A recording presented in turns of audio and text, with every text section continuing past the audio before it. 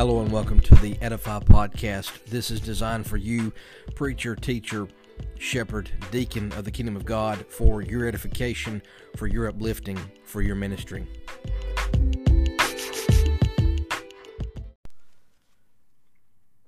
The closing appeal should be the most carefully prepared.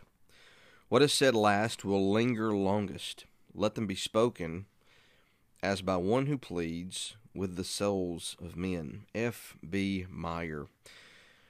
I want to give you this little short segment today. Here it is Wednesday. We'll release another episode for Thursday. Who knows how many more we'll drop this week. But anyway, I wanted to give you just a few things to consider, developing your sermon, preaching your sermon. Last week we discussed how the Holy Spirit impacts and changes and transforms all those who are listening with an open heart, open ears, open heart. But I want to wind down the sermon and the preparation of the sermon and with this conclusion, a strong conclusion. Not only is it important to, as we said a few weeks ago, begin with a great introduction. As I mentioned, Curtis Cates, one of my instructors, said, grab them by the nape of the neck in the first 5 minutes. I heard one preacher said that if you don't bring up Jesus in the first 5 minutes, throw your sermon out.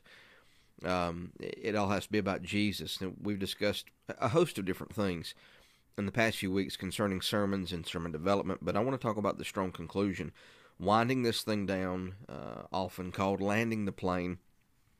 But when preparing a sermon, don't overlook how important it is to have a strong conclusion. Just like an athlete needs to be at his very best at the end of a race or a game, the preacher should strive to be at his very best in the closing minutes. Winding things down, bringing some application to this sermon. There are a few purposes for a good conclusion. Let me give you these. A good conclusion will review and summarize the content of your message. It will explain the sermon's application. It will exhort or challenge the listeners to obey the sermon's appeal. And it is a call for some sort of decision to mark the beginning of obedience, of surrender. And here's the reality. I often say this at Piedmont Road. You are subject to the invitation. You will respond to this sermon one way or the other. And not only does it do those things, but it encourages and it comforts, or maybe in some other way, it builds up the flock with the message. As the pastors of the church, your shepherds, give you the dole, give you the bread and the grain to feed the church. As a preacher, this is one of the ways that you do that. You may choose to do a couple of these things in your conclusion.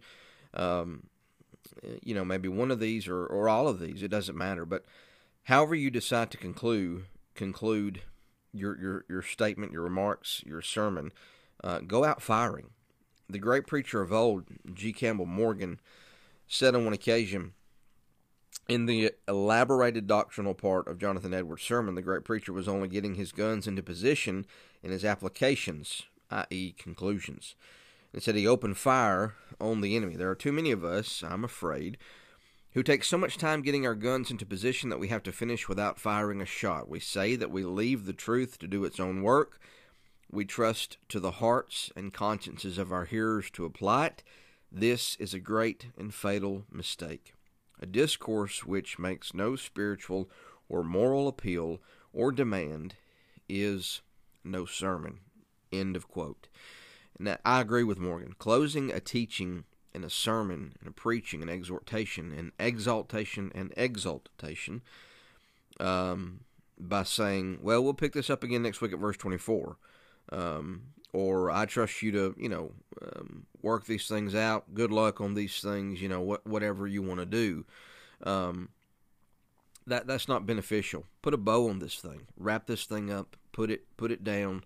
And you need to be careful sometimes.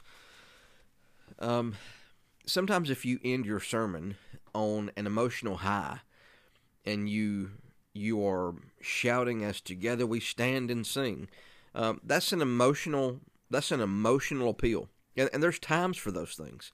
But keep this in mind. Keep this conscious in your mind. Sometimes when you call for an emotional call and you end on an emotional appeal, sometimes those people will respond only or purely based off of emotional.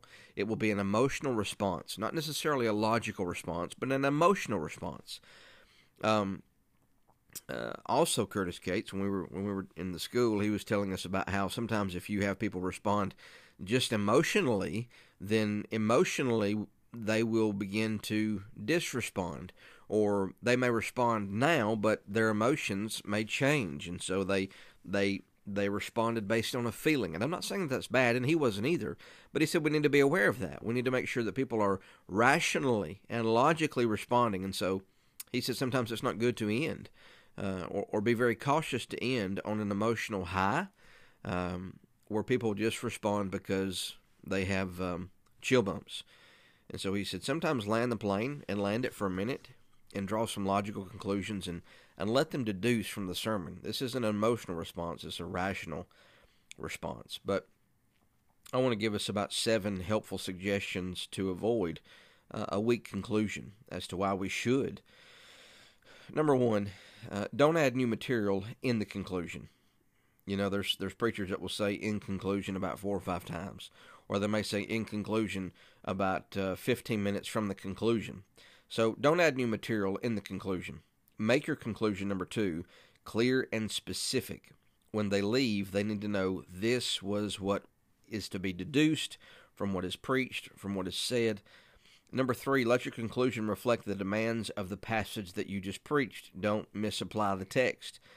That's easy, surely. I know you understand that. Number 4, be direct and brief.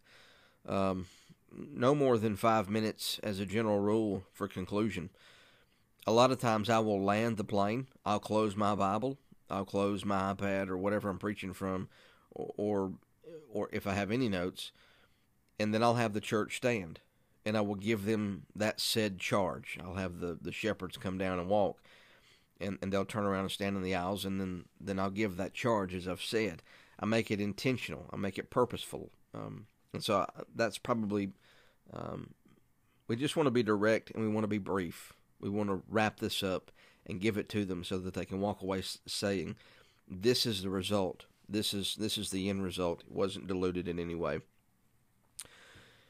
Number 5, when you begin a conclusion, avoid lapsing, going back into the message. Just conclude. And answer the question, what should I do? Or what is God saying to us through this text? What's the implication here? How does this change my life? Because it does. And if you preach a sermon that doesn't change their lives, then shame on you. There are people who will be listening to you who need a change of direction for their beliefs, and encourage them to do that. And then number 7, try to conclude with some meat, not just for believers, but also the non-believers. You have more believers in the crowd, I have no doubt, and your sermons are more of an exalting of God, as it should be. But also there needs to be something that they leave with, that they understand, that they take, both believers and non-believers. And so I just wanted to give you that short segment today about conclusions. I know this is hardly 10 minutes, but I just wanted to wrap up a little bit of some thoughts about last week, about the sermon and giving the sermon, and what should be involved in giving the sermon, and how we want to acknowledge that it's the Holy Spirit working in tandem with His Word, as beautiful as that is. So, conclusions, wrap them up. Make them clear, concise, direct. Don't go back into the message as I'm concluding this podcast. Let me conclude. So God be with you in your preaching, and specifically for this hour, your conclusions.